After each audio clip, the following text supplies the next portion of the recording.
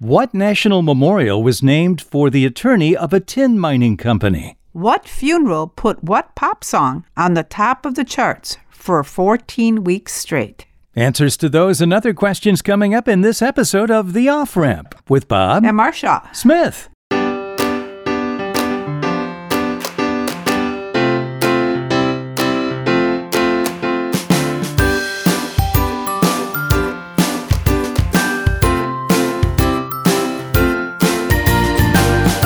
Welcome to The Off-Ramp, a chance to slow down, steer clear of crazy, take a side road to sanity, and get some perspective on life. Of course. With some great trivia and fascinating facts. Okay.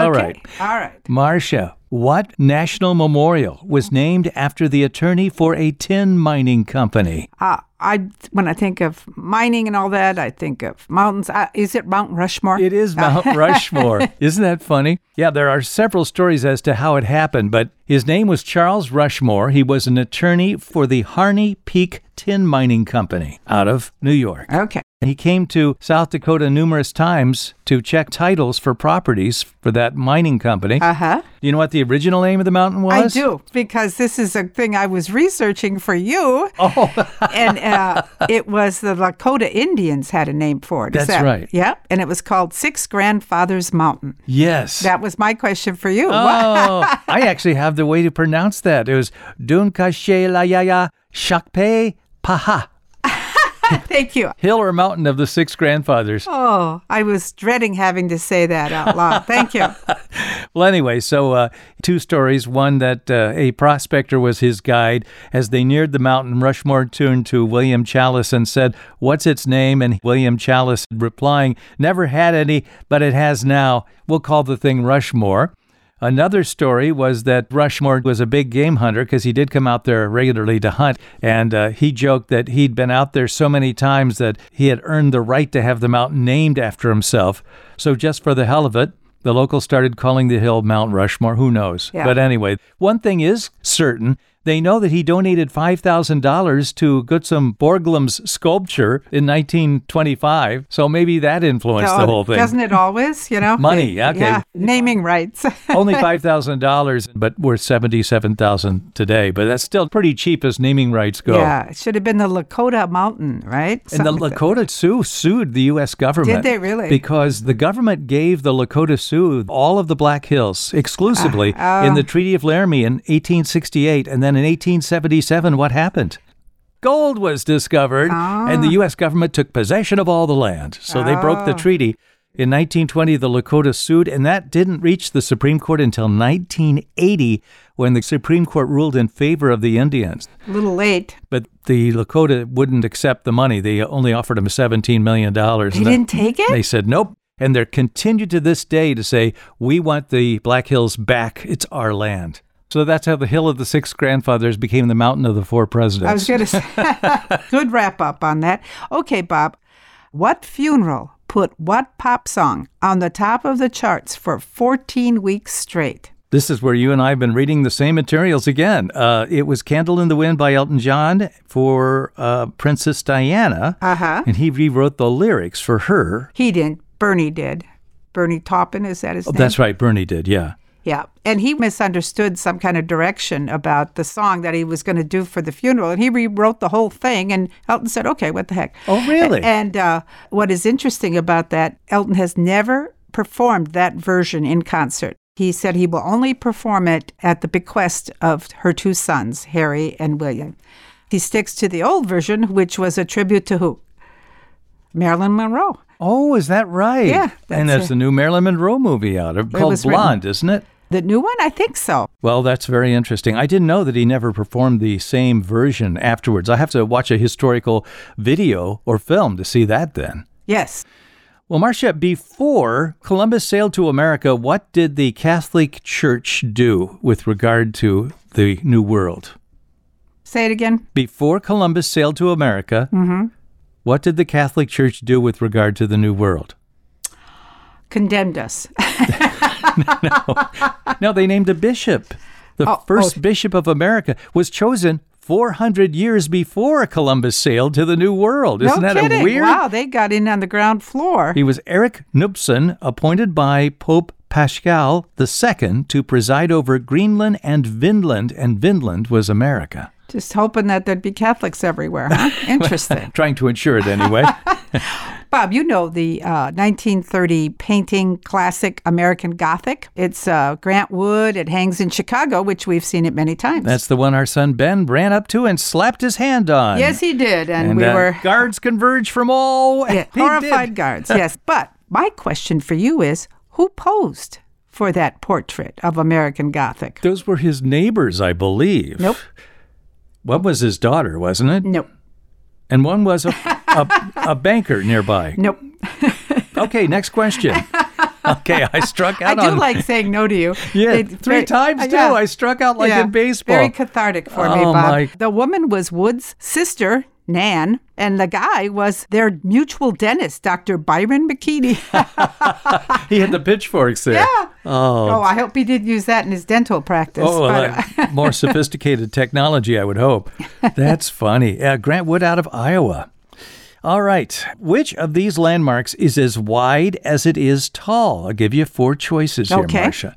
Wide as it is tall. Okay, keep that in mind. All right. The Golden Gate Bridge. Uh-huh. The Gateway Arch of St. Louis, the Statue of Liberty, or the Pyramid of Giza? Which of those landmarks Pyramid of Giza is as wide as it is tall? Uh-huh. Which of those? Pyramid of Giza. Wrong again. Interestingly, it's an optical illusion. You're ruining my self-esteem. I apologize. It's the Gateway Arch in St. Louis, 630 feet tall and 630 feet wide. So it's a real-life optical illusion. It looks taller than it is. It's as wide as it is tall. That makes sense to me. Yeah. I wish that were when I looked in the mirror that way. As wide as you are tall? You don't want that. No. Completed in 1965, it's the tallest man-made monument in the Western Hemisphere and the world's tallest arch. Wow. Okay. All right, Bob. According to fossil findings, we Homo sapiens have been around 300,000 years. But how about us, Bob? You and I are spanking brand new grandparents since the last show, aren't we? Yes. Okay, so the question is for you, how long have grandparents been around? What do you mean, how long have grandparents been around? That's the question. Homo sapiens, 300,000 years, but grandparents, not so much. Wait a minute. Grandparents have been around since time began. I mean, just the very nature of genealogy. Are you saying they weren't called grandparents then? No, I'm saying they didn't get old enough to be grandparents. Oh, really? Yeah. No, you didn't explain that. Well, no, that's the question and answer. Well, how was I supposed to know? All right, go with it, Marcia May. Okay, Bob. Scientific American dates grandparents to about 30,000 years. So that's a big difference, 300,000 years and 30,000 years. Wow. That's when, for exact reasons not known, but included such things as the development of tools, human beings began to live long enough to become grandparents. And that's evidenced by human remains of early modern Europeans. Skeletons have been found from that time that showed humans living up to 30-plus years, 30,000 years ago. That's all the longer they lived. Wow. The dawn of the grandparents is considered the first big milestone in human longevity. And it was the first time on a consistent basis to allow for 3 generations to live concurrently. Maybe it just wasn't intended to be earlier. Yeah, you were dead. Obviously, not too many more than 4 generations are allowed to be around at the same time. Well, there's a lot of those now. Not us, but that ain't going to happen. Grandparents at an older age. Okay. All right, Marcia, what art museum has more visitors than any other in the world? Do you want some choices? Sure. The National Museum of China in Beijing. Uh-huh. Tate Modern, London. Mm-hmm. The Vatican Museum. The Louvre in Paris. Mm-hmm. Which one? I'll say, because that's the only one I've been to of those, is the Louvre. And how many people go there a year? Oh, for God's sakes. How would I know that? Give me the number, Bob. No. Okay, 9.6 million visitors. It's also the largest art museum in the world. Yeah. The Louvre was the king's palace until the French Revolution in 1789. In the middle of the revolution, it opened as a museum, and it's been that way ever since. Yeah, it's a fabulous place. Yes, it is. We went there every day for 6 days. It's a great place to make your central focus in Paris, and you get a ticket. You can go there every day and go to other places. Then do other things like eat and drink. Where's the only Louvre museum outside of Paris? There is another one. Did you know that? A mini Louvre? It's a brand new one. Oh, I don't know anything It's about in that. your favorite place, Abu Dhabi. Abu Dhabi. Yeah, the Louvre Abu Dhabi. No kidding. Yeah, the Emirate of Abu Dhabi developed a partnership with the Louvre. So they opened the Louvre Abu Dhabi in 2017. It has 86,000 square feet of Wow. galleries. So it's the largest museum on the Arabian Peninsula. How did I not know that? Not that I know everything, but I would have kept up on that. Okay, you'll like this. There are some strange celebrations, contests, and festivals when you look around globally, Bob. I'm going to give you a short list, and you tell me of this list which is a legitimate celebration. Okay. Okay? Is it Frozen Dead Guy Days? What? Biggest Feet in the County Festival? Celebrity Look-alike Cooked Shrimp Contest? Or Worst Teeth Competition? I bet it's the worst teeth competition. Yeah, that sounds right. But no, Bob, it's the Frozen Dead Guy Days.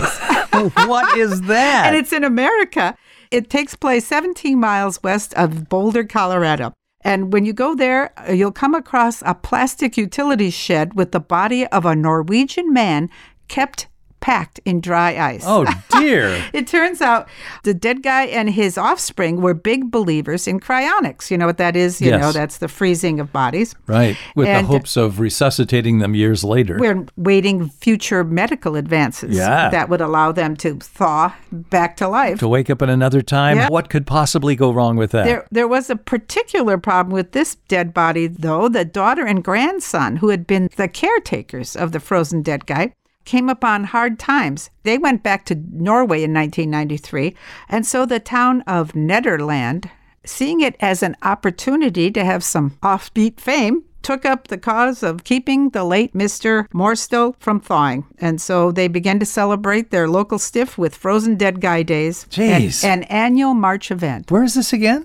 in Colorado near Boulder. It's hard to believe that's legal. Well, that sounds pretty strange. But there is something maybe almost stranger. It's called extreme sitting, and it is a sport. I'm going to give you choices. Where is extreme sitting a sport? Okay. Venice Beach, California. You could imagine it there. Las Vegas, Beijing, Berlin, Germany, or Coney Island, New York. Okay, I'll say Berlin. You're right. It's those wacky Germans. Yes. Using colorful and pricey plastic stools, extreme sitting called Sporthocking Sport hockey. in Germany originated in Berlin around 2008. It was invented by brothers Michael and Steven Landschutz. The purpose of the sport is to perform tricks, the amount and difficulty of which are scored. So sport hocking participants maneuver themselves while sitting on a special stool, spinning, juggling, kicking, sliding, or doing any number of impressive feats before banging their bums onto the stools as the Wow. finale. This is something we could participate Yes, in. Absolutely. extreme sitting. Yes. I think I do that every yes, day. Absolutely. Oh, my goodness. Okay, Bob. You know, Victoria Waterfalls in Africa, it's one of the most spectaculars in Yes, the world. yes. So here's a quick question. How far away can you hear the roar of Victoria Waterfalls? I think you can hear that about 5 miles. Yeah, actually 25. Wow. Yeah. Sandwiched between the border of Zambia and Zimbabwe in Africa, it's one of the great natural wonders of the world, literally. And it's nearly twice as tall as Niagara Falls. It plunges 300 feet down Jeez. into the basin. It's so powerful, it created its own microclimate. Although the world largely knows this wonder as Victoria Falls after Queen Victoria, locals have traditionally called it the smoke that thunders. The smoke, of course, being the steam or the steam, yes, the yeah. mist that rises. The plume, the water plume. I like the smoke that thunders. That's a better yeah, name. It is. Okay. All right. You're listening to The Off-Ramp with Bob And Marcia. Smith. We'll be back in just a moment.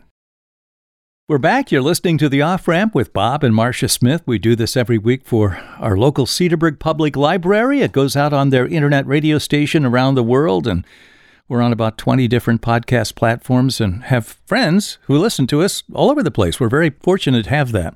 Marcia, what silverware brand was originally the product of an American experimental religious community?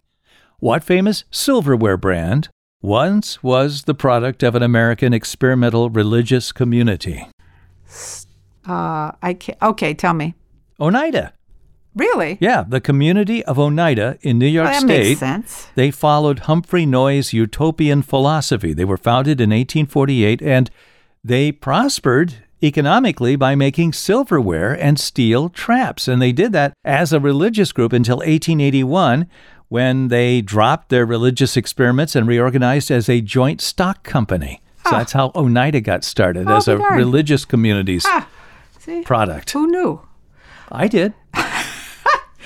Sam Clemens, Bob, where did he get his most famous nom de plume? Mark Twain, that came from his riverboat days. Right. When they would drop the chains, I think, into the river to see how deep it was. They would Mark Twain. Mark Twain was, how was it, 20 feet was Mark Twain? It's actually 2 fathoms, 12 feet. 12 feet, okay. That depth was safe for a steamboat to navigate. And he, of course, rode the steamboats when he was young. But here's something I bet you didn't know. He had other nom de plumes. Ever hear of any of them? W. Eponymous. W. Eponymous. Audacious. Blab. Okay. Blab? Yeah. B-L-A-B? Yeah. Like a talker. Yeah. Okay. Thomas Jefferson Snodgrass. Oh, that was a good one. Sergeant Fathom. And Josh. Okay. You sometimes scrunch up your nose when we have to say CE instead of AD. That's because we're so used to it.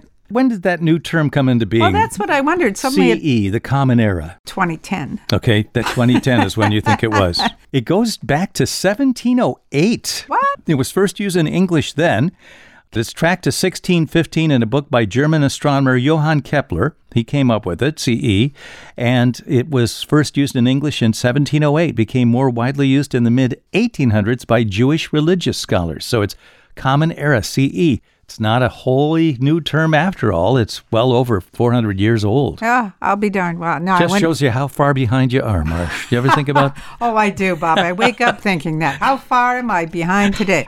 Okay. Who is believed to have taken the only known movie footage of Mark Twain? Oh, Thomas Edison? Yes. Why did you say that? That's correct. It was back in that time. I've seen that footage. Me too, He's 1909. In the white suit and everything, standing on his porch, I think. That's right, 1909, Bob. Edison visited Twain at Stormfield House, his home in Redding, Connecticut. Edison took his camera and shot what is believed to be the only known footage in existence. The short film shows the writer walking outside his home dressed in his characteristic, what? White suit. That's right. And then seated with his 2 daughters.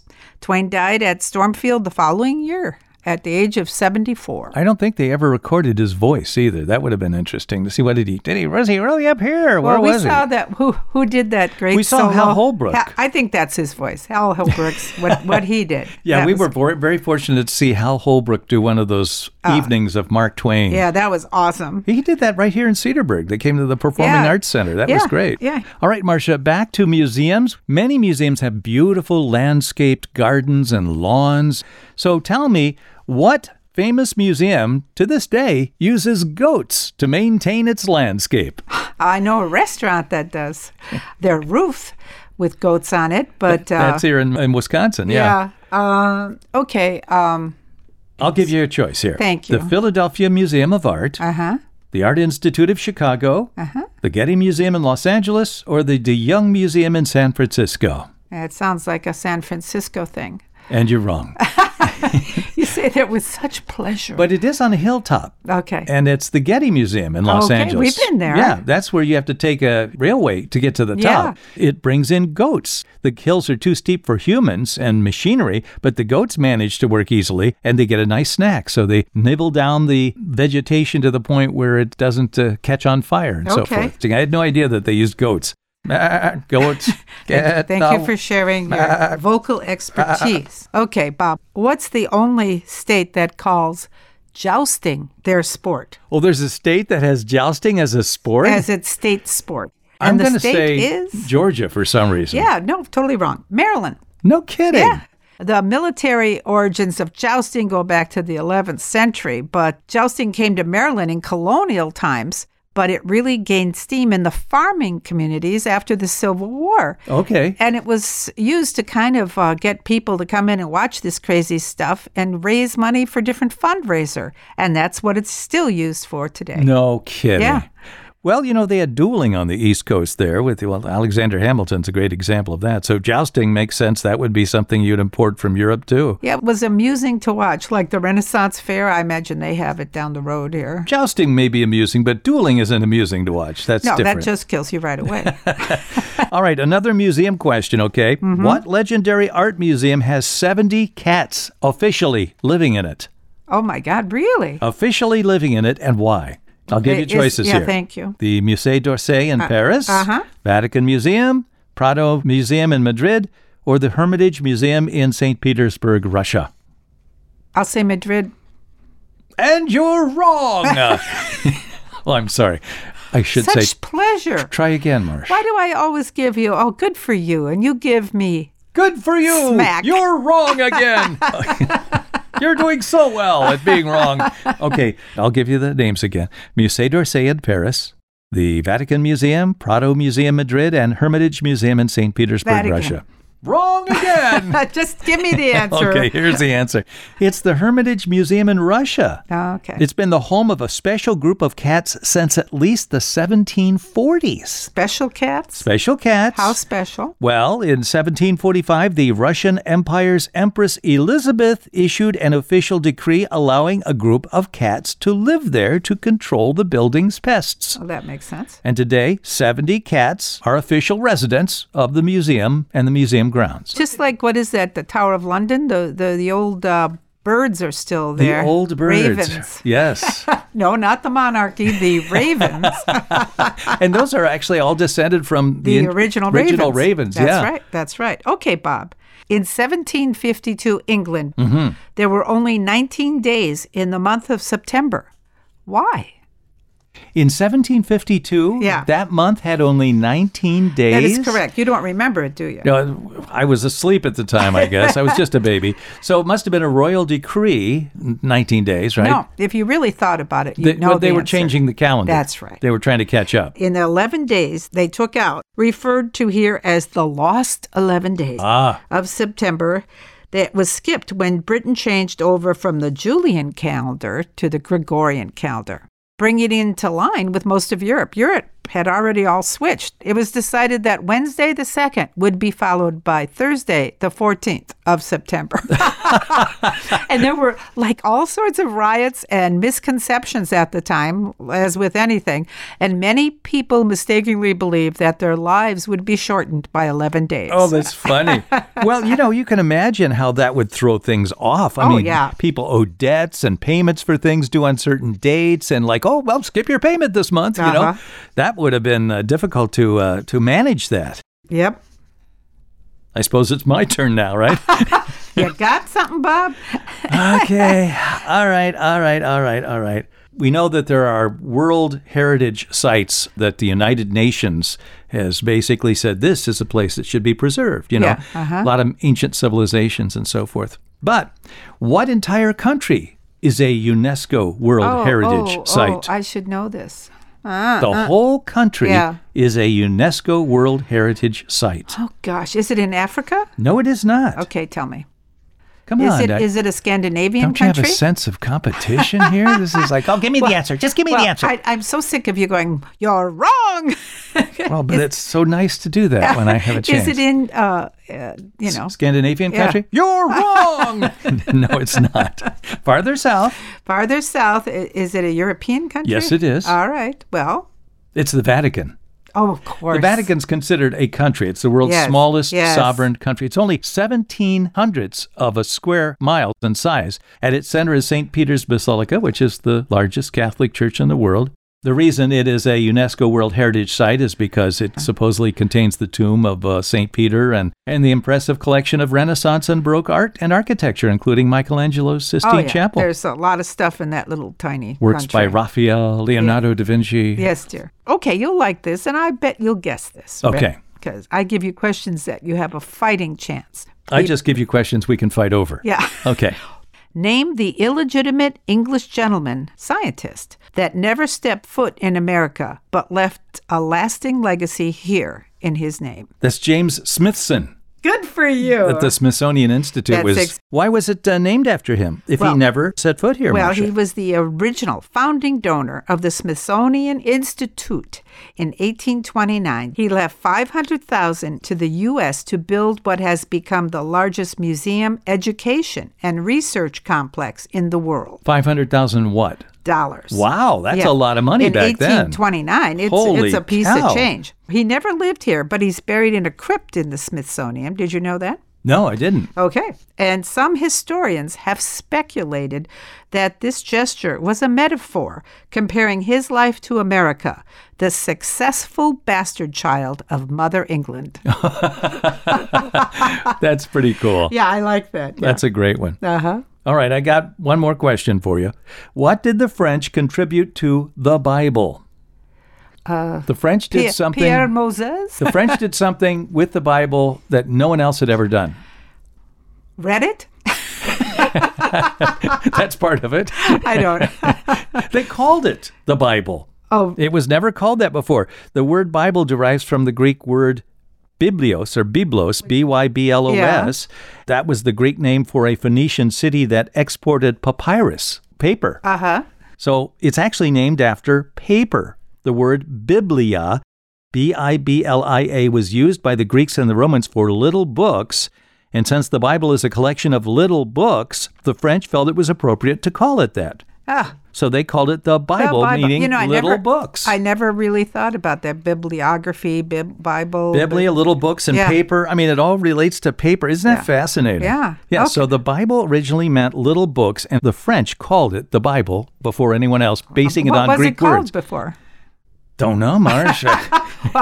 Well, you're wrong. I am wrong. I don't know. I'm shameful. I am wrong. I'm flogging myself with whips right now. I am so wrong. You're a Von Maur painting in the works. Okay. That's right. This is Isaac Asimov. Okay. He said, life is pleasant. Death is peaceful. It's the transition that's troublesome. One of my favorites, Isaac Asimov. What a guy that guy was. I mean, he wrote all of the science fiction novels. I've got 2 Bible commentaries by him and in the Isaac Asimov Book of Facts. I mean, this guy was a Renaissance man. Yeah, he really was. Wrote like 300 books or something like that. All right. Well, it looks like that's it for today. We want to remind you, if you'd like to contribute any of your questions that I can ridicule Marcia with, you can do that by sending them to me via our website. Don't mock me, sir. theofframp.show. Just go down to contact us and leave your information. Okay, I'm Bob Smith. I'm Marcia Smith. Join us again next time when we return with more fascinating facts and tantalizing trivia here on The Off-Ramp. Happy Off-Ramp Day, Grandma. Same to you, baby. The Off-Ramp is produced in association with CPL Radio Online and the Cedarbrook Public Library, Cedarburg, Wisconsin.